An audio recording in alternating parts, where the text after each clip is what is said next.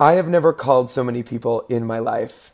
I literally put the phone down, throw it on speaker, and pace around my apartment chatting about absolutely nothing. How was your day? Same as yesterday? Cool, same. What are you up to? Yep, same. I'm home. Even when I'm texting someone, I'm now doing it through voice chat, which I never used to do. But why? I'm Justin Adelman, Director of Digital Strategy at Day One Agency, and in this episode of our Quarterly, I'm going to be talking to you about voice connection.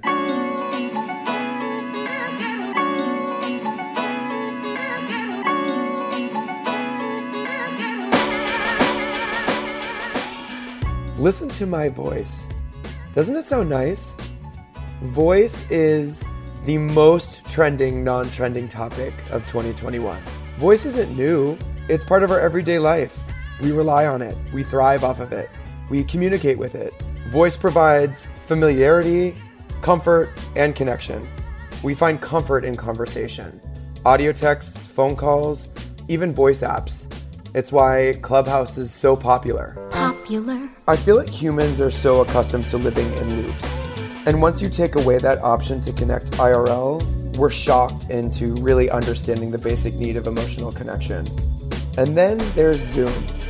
With Zoom fatigue rising and limited real-life entertainment options to offer, people are increasingly seeking non-screen-based ways to switch off. One of which is the humble phone call and voice text. For example, voice texts are not new. On iPhone, they launched in 2014, almost 7 years ago. But obviously they have gained new appeal during the past year of isolation. Voice takes away insecurity of being seen, but provides that satisfaction of human connection. No worries of uncued interruptions and no need to do your hair.